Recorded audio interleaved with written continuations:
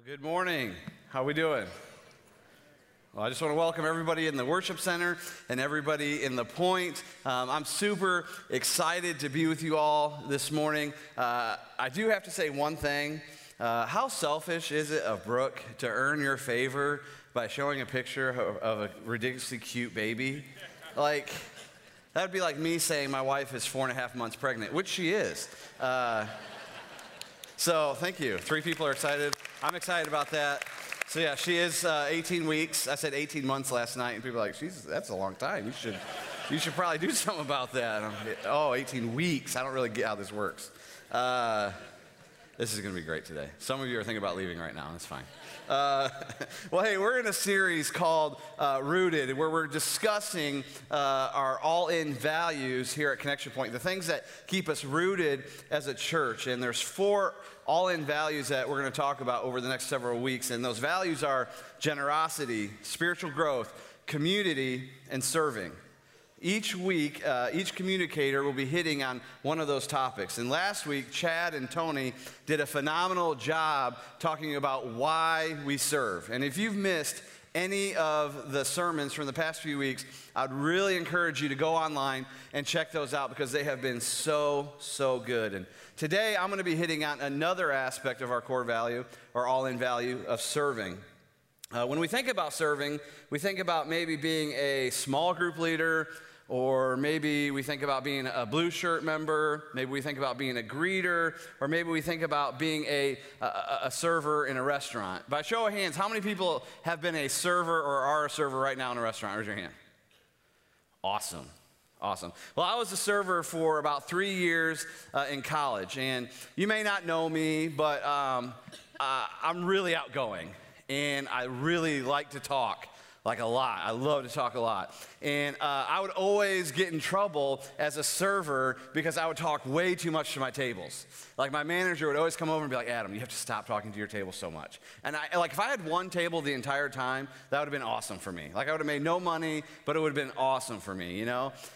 So I would just talk to my tables all the time. So I was a really bad waiter. I was a really bad server. But I was really good at the conversation piece. But there was always one day out of the whole week that I hated to serve. And can you guess what day that was? Sunday, exactly. There hasn't been one service this entire weekend that has got that wrong. Sunday was the absolute worst day. I remember church people would kind of like get out of church and they would come to the restaurant and they would be the worst tippers. Like they'd go to church. It was almost like they went to church and it's like, okay, I got that out of the way. Who can I be mean to first, you know? And they would always be mean to me, the poor broke college kid, you know? And I remember this one time I was waiting on this couple and they had just gotten out of church and we were talking about what church they had just gotten out of and they're like, "What do you go to school for?" I'm like, "I'm going to school to be a pastor." And they're like, "Oh, that's great." And I was like, "Sweet. You know, I'm going to get a good tip on this, you know, because I'm working it, you know." And so I remember, you know, we went through the whole thing. And so at the end, I gave them their bill, and I went to do something else. I came back, and they were gone, and there's money there. I'm like, "Okay, cool, you just paid for it." And so I went to cash them out, and they left me exact change, and they did not leave me a tip. And what they left me was actually worse than no tip. They left me a fake $20 bill that said, "Silver and gold I do not have, but what I do have is worth more." It was basically a track or like the gospel message in a fake $20 bill. And I was like, "Silver and gold you don't have? You just pay for, like, you shouldn't go out to eat if you don't have silver and gold. What are you doing? If you can't tip your servers." And I remember, like, we had a conversation about me going to school to be a pastor, being a believer, and they left me that. Do you think that made me want to follow Jesus? Absolutely not. Them stiffing me on the check did not make me want to follow Jesus. It actually made me resentful towards Christians. And when we think about serving, we have to think about what need has God called me to meet in this situation? And how can I best represent Christ in this situation? How can I best represent Jesus in this situation? we can't think about, what will benefit me or what do I think is best, but what need has God called me to meet in this situation? So when we talk about serving, I want us to start thinking about this idea of being sent. S-E-N-T, sent. I want you to think about this idea of serving in terms of being sent. And so that's our big idea today, is that God has called us to live sent lives. God has called us to live sent lives. And what do we mean by this? We mean to live a sent life means to share Jesus, meet needs, and love like Jesus where you work, where you live, where you play. To live a sent life means to share Jesus, meet needs, and love Jesus, love like Jesus where you work, where you live, and where you play. And we live a sent life because Jesus lived a sent life for us. The gospel writer Matthew in chapter 20, verse 28 says, "Just as the Son of Man did not come to be served, but to serve and to give his life as a ransom for many." Jesus lived a lifestyle of being sent. His life and his ministry was consumed with meeting needs and loving people wherever he went. And Jesus has called us to the same task. The gospel writer John records in John 20:21. It says, "Again, Jesus said, 'Peace be with you. As the Father has sent me, I am sending you.'" And maybe you're sitting here and you're thinking, well, what has he sent us to? What is he sending us to? Matthew says in Matthew 28:19, Jesus says, "Therefore, go and make disciples of all nations, baptizing them in the name of the Father and of the Son and of the Holy Spirit."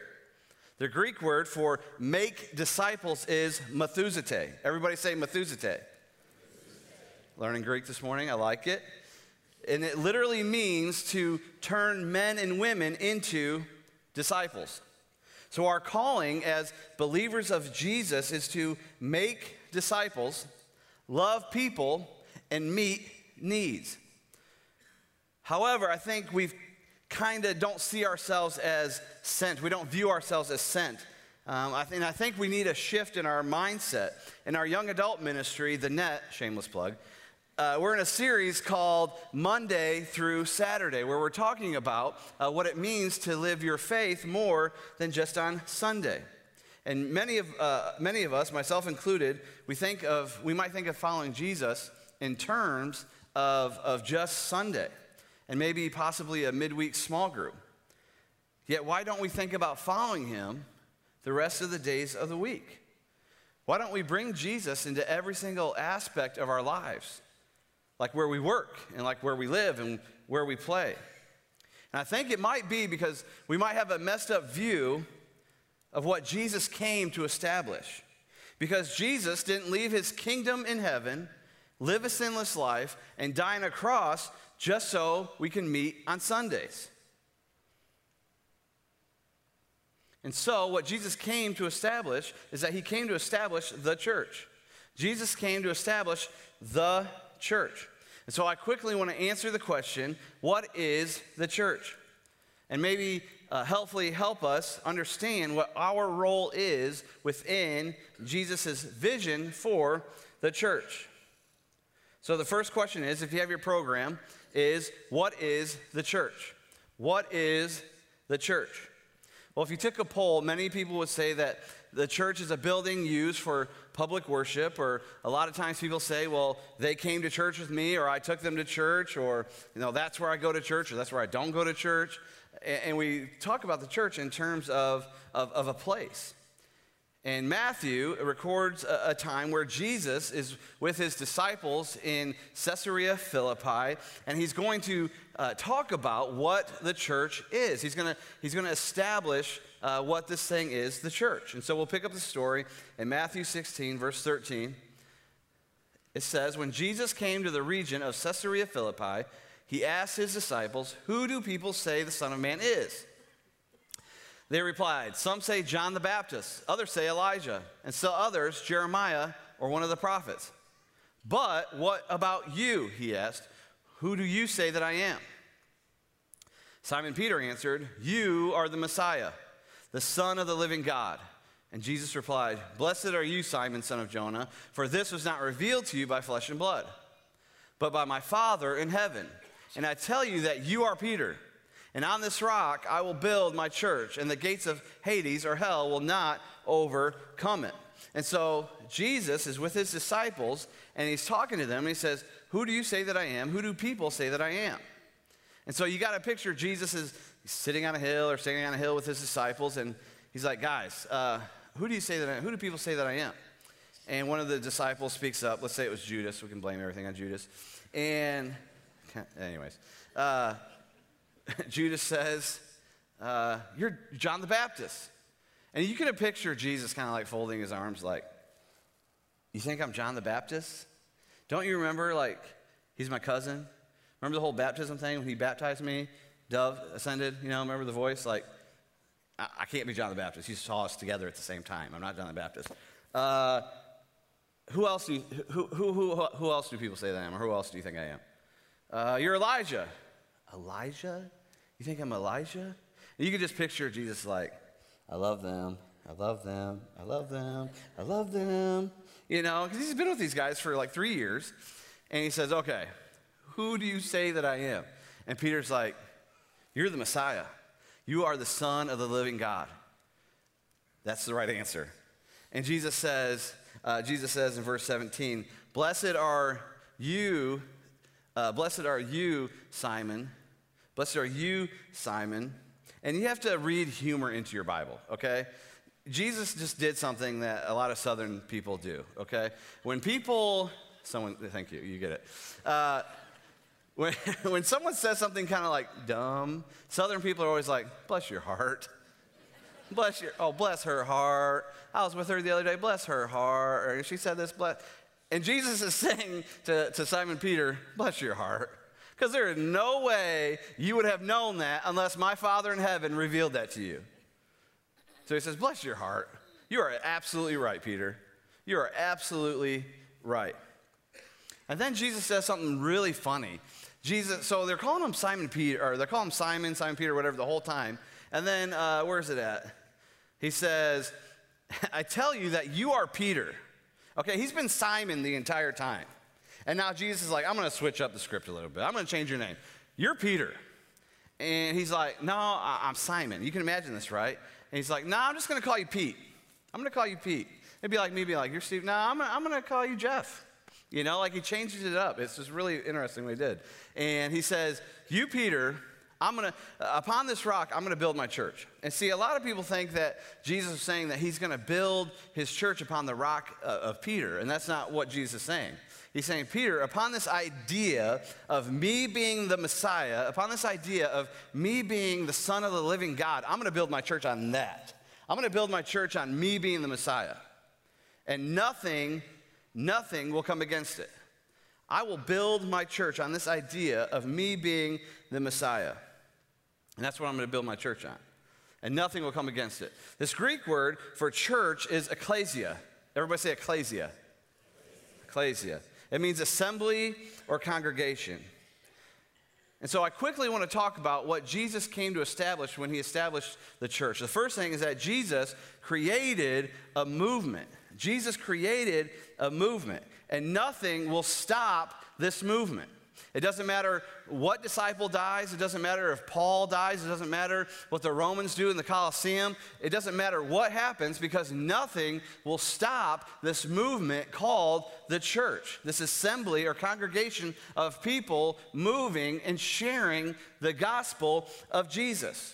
And see, the enemy knew this, Satan knew this, and he said, well, I'm going to infiltrate it. I'm going to try to slow it down by infiltrating from the inside. And so you fast forward hundreds of years, and the church becomes more political, and the Bible gets translated into Latin. And so there's no common tongue language translation of the Bible. And so the only people who knew how to read Latin were the priests and the church leaders.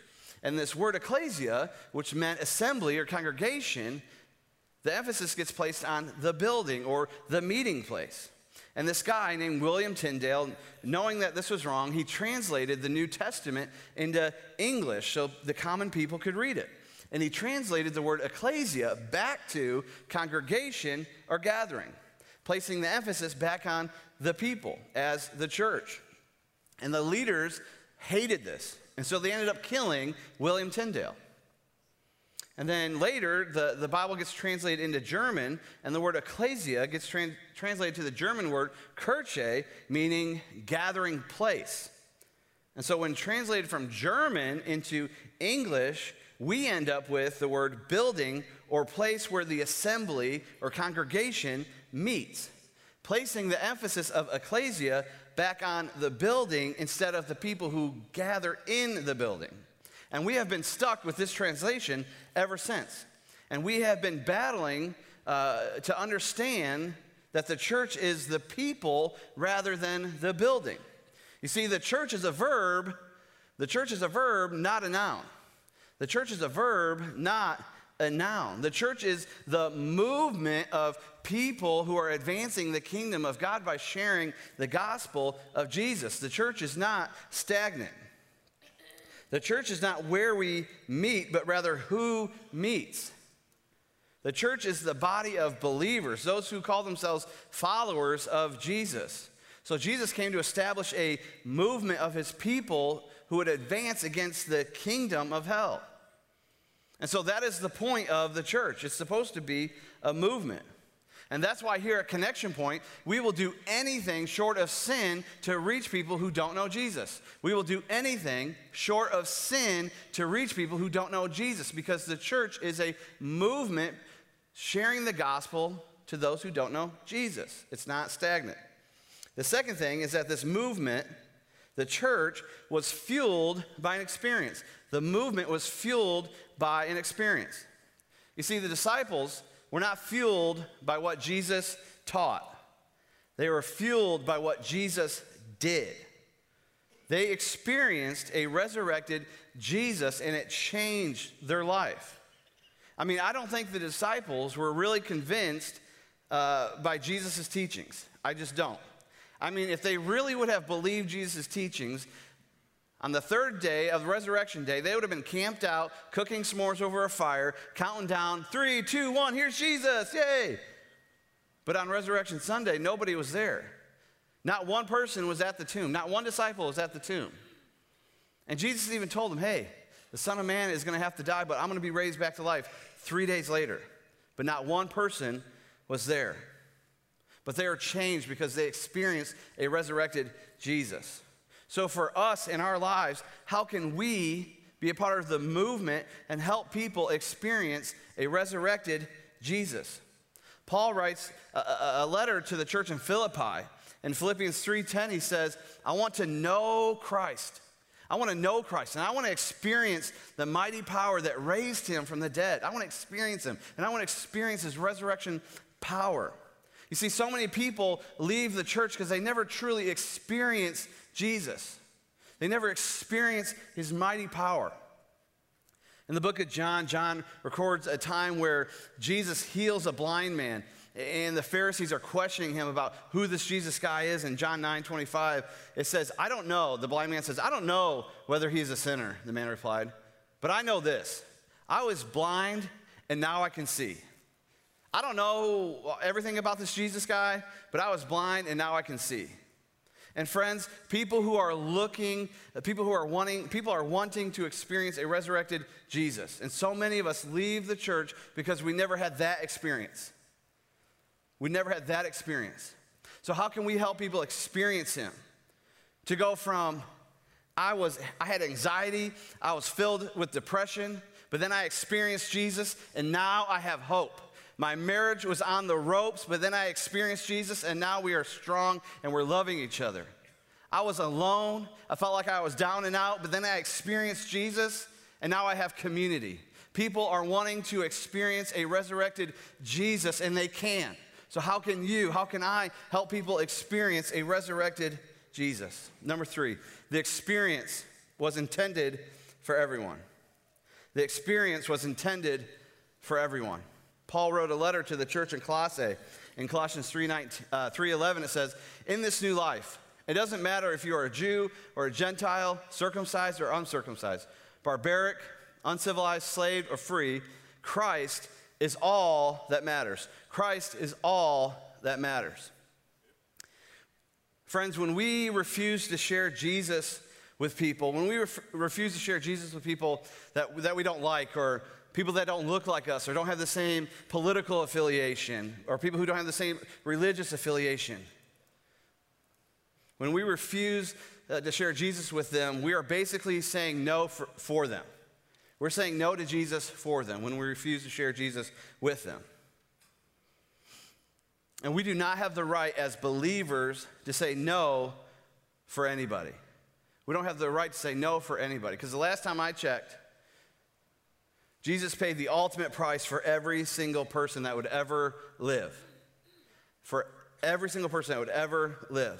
And when we say no for people, it's almost as if we're saying, as if their life isn't worthy of eternal life. Well, can I just tell you that Jesus came for every single person that would ever live. Every single person that would ever live. It didn't matter if they're black, white, brown, gay, straight, transgender, broke, rich, beautiful, not beautiful. Jesus came for every single person. And we cannot refuse the gospel to any person ever. I might preach in here today. I might just start preaching in a second. Holy smokes. We cannot refuse the gospel to anybody. And some of us, can I just say, this is not my script, can I just say, everybody's gonna freak out, but can we just cool it with Facebook? Like, some of us need to cool it with our statuses. Because there's people who don't know Jesus who are seeing your rants on Facebook, and it's pushing them away. So can we just cool it with social media and promote love and peace and Jesus and not our own agenda? I don't know, it's just something I was thinking. I don't know. I might start preaching, I'm saying. They're gonna take me off stage. So how are we living sent lives Monday through Saturday, every day of the week, to be a part of the movement that Jesus came to establish? How are we being a part of the movement that Jesus came to establish? You see, if we see the church as a building, as just a building, and our goal or our formula in evangelism is just to get them here, we're never gonna reach the amount of people that Jesus wants us to reach. But if the building isn't the church, but if we are the church, then we can bring the church to them. We don't necessarily need a building. We don't necessarily need a service. Because we are the church, we can take the church to them. And so serving people by living a sent life is one of the values that roots us as a church. By living sent lives is one of the core all-in values for us at Connection Point. So I quickly want to talk about 3 ways in which God has called us to live life as if we are sent. And the first thing is that you are sent where you work. You are sent where you work. You may be asking, how can I live sent where I work? The first thing is be humble. It's just be humble. Take on the personality, take on the characteristics of Jesus at work. Go the extra mile for people. And build genuine relationships. Build genuine relationships. And pray for the opportunity to share Jesus with people. We have to start viewing ourselves as local missionaries sent to where we work. My wife and I have a good friend here at the church, and she started a Bible study at her work. Like, she just said, hey, like, I love Jesus, and I want other people to love Jesus, so I'm going to start a Bible study here at work. And she grabbed a few people, and it's been amazing to see the stuff that God has done through that one faithful act of living intentional and like she's on a mission. It's amazing. Second thing is that we are sent where you live. You are sent where you live. So I've been reading this book called The Art of Neighboring. The Art of Neighboring. And it's been really convicting. And in this book, they have a graphic or a graph or whatever. And in it, they have one of these things. And so depending on what age bracket you're in, this will be called different things. So if you're in a certain age bracket, this could be a pound sign or a tic-tac-toe board. If you're in another age bracket, this would be called a hashtag. If you don't know what a hashtag is, you know which age group you're in, and that's okay. That's good. I'm never going to get asked to do this again. Okay, so in the book, The Art of Neighboring, the authors put a big X right here, right in the middle, a big X. Okay? And this big X is you. This represents you, your life, where you live in your neighborhood. This is where you live. And all these empty spaces around it are your neighbors. These are all people that you live around. So in your programs right now, I want you to draw this hashtag tic-tac-toe board right now, and I want you to put an X in the center of it. That's going to represent where you live currently right now. And all the other ones represent your neighbors. Okay? And in the book, they ask 3 questions. And this really got to me.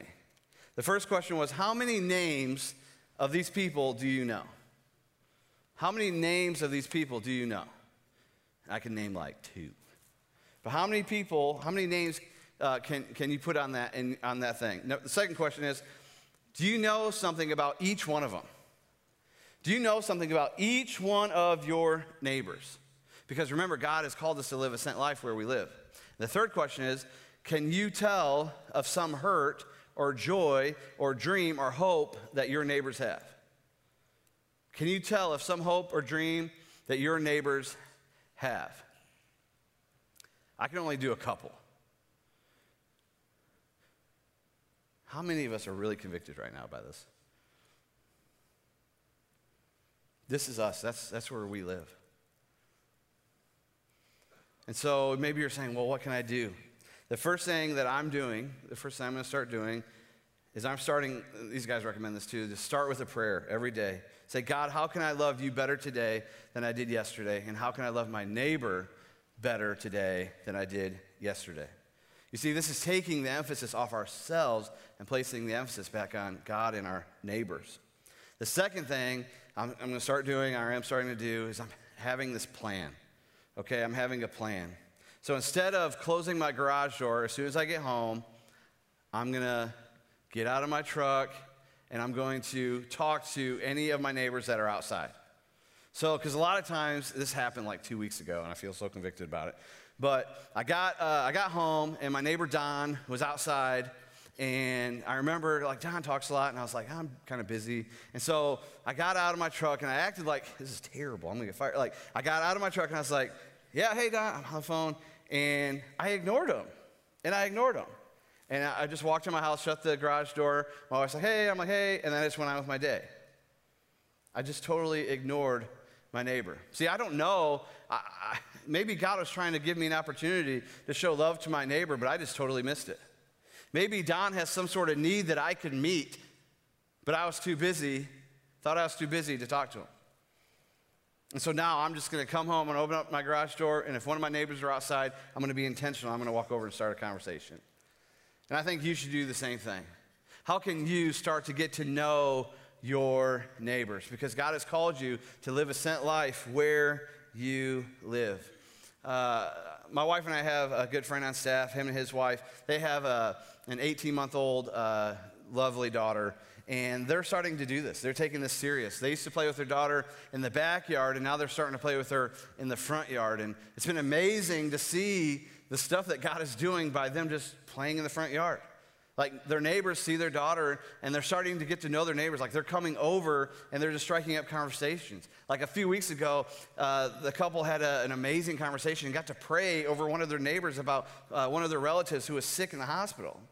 And their neighbors got to help them with, like, stuff that was broken in their house. It's just amazing to see what's happening by just making themselves available to people.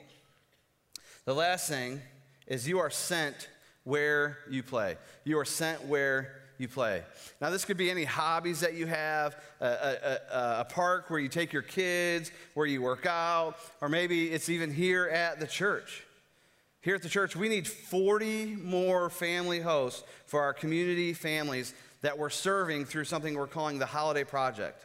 And there's going to be 3 holiday events at Connection Point over the next 3 months. And what you would do is you would show them hospitality at these events by spending time with them and helping them navigate this event. For a lot of these people coming to this event, it'll be the first time they've ever stepped foot in a church building. And you can sign up online or you can go out to the lobby display. But what an amazing opportunity to live a sent life where you play by hosting families. through this event. We have a young adult guy in our ministry who has taken this idea seriously. So this guy loves softball, played college baseball, and he's a phenomenal softball player. And so like day one of the softball team, he's like, hey guys, I quit my job. I'm going to go into ministry. I just want you to know I love Jesus. And if you need anything, I'm here to pray for you, whatever you need. And I feel like every week he's coming back to me. He's like, Adam, I talked to this guy about his wife and things are going on and I got to pray for him. It's amazing. And he'll come back and he's like, another time he said, I talked to this kid that's been on drugs and I got to pray with him and he's going to start coming to the net, and he has. And this guy has like led half of his team to Jesus by just being available and open and honest, saying, hey, I'm about Jesus, I am for Jesus. And if you need anything, I'm here for you. That's what it looks like to live a sent life where you play. Living your life like you are sent doesn't mean you have to do something special. It just means you have to be intentional in your relationships, and use the gifts that God has given you to introduce people to Jesus and meet needs. I want to show you a quick video of a young adult woman, young adult lady in our young adult ministry who has taken this seriously. Check this out.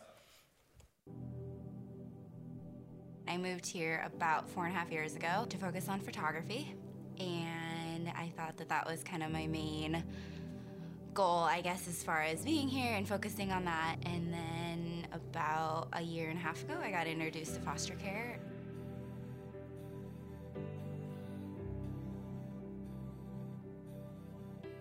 I had just gotten back from a trip with my friend, and it was kind of on the back of my head, but I just kind of kept ignoring it. And I had just finished a super busy season with photography, and it was just the last month had always been in the back of my head. Then in December of last year, went into our local DCS office and gotten just general paperwork and just info on it. I sat down with someone and she kind of told me everything that I needed to do or that requirements would be of a foster parent. That day, she convinced me to do it, to sign up for the class, and she still said at any point, if I don't feel like this is gonna work out or if I don't wanna do it, I don't have to. And so I just kept telling myself that every step of the way, I don't have to do this if it doesn't work out. I think with being single, you are just used to being able to get up and do whatever you want on a daily basis and kind of just live however you want. And with fostering, it's definitely commitment, as raising any child is. And there's just a lot of appointments and requirements because you are parenting, but it's on someone else's terms, and there's lots of guidelines and rules. Like, you are raising them for a certain amount of time, and going into it, you know that in the end, you're raising them just for a little period of time, and then ultimately, they're not your child, and you have to give them up. And I think that's probably the biggest sacrifice. Come January, I did all the classes, January and February of 2017, and then March I got licensed and I did my in-home studies, and I didn't really have to try for anything. The timing just worked out, and you could see God's hand in every part of it. I had amazing support from all of my friends, and I had clients and followers and stuff that followed our journey that were sending me gift cards or sending me diapers or whatever I needed, and that was huge because you don't get a ton from the state to care for them. And I think if it wasn't God's will for me to do this, then He wouldn't have provided like He did, and it was just crazy to see how much He constantly was using other people to help me every step of the way.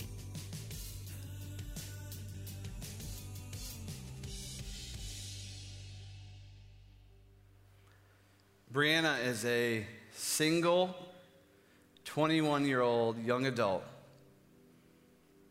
who saw a need in our city and said, I can meet that need. I can be a foster mom. Throughout Scripture, the church is called to be light in the darkness, salt in the world, a lamp set on a stand, and a city on a hill. As believers, Jesus has called us to run toward the darkness, not sit in the light. Jesus has called us to run towards the darkness, not just sit in the light. The light is the gospel. And each believer in Jesus carries that light. And Jesus is calling us, demanding us to take that light where we work and where we live and where we play. We are meant to live grateful and generous lives for our King and the expansion of his kingdom. We carry the message of reconciliation that has changed lives and is still changing lives. He's changed your life. God has called us to live as sent people and love people. And you can love them. As you're led by the Spirit of God, you can serve them. You can show them hospitality. You can build friendships with them based on genuine care. You can answer questions, ask questions, read Scripture with them, pray with them. You can involve them in your everyday life and show them what it looks like to be a follower of Jesus. The church is you. The church is me. It's not just a building.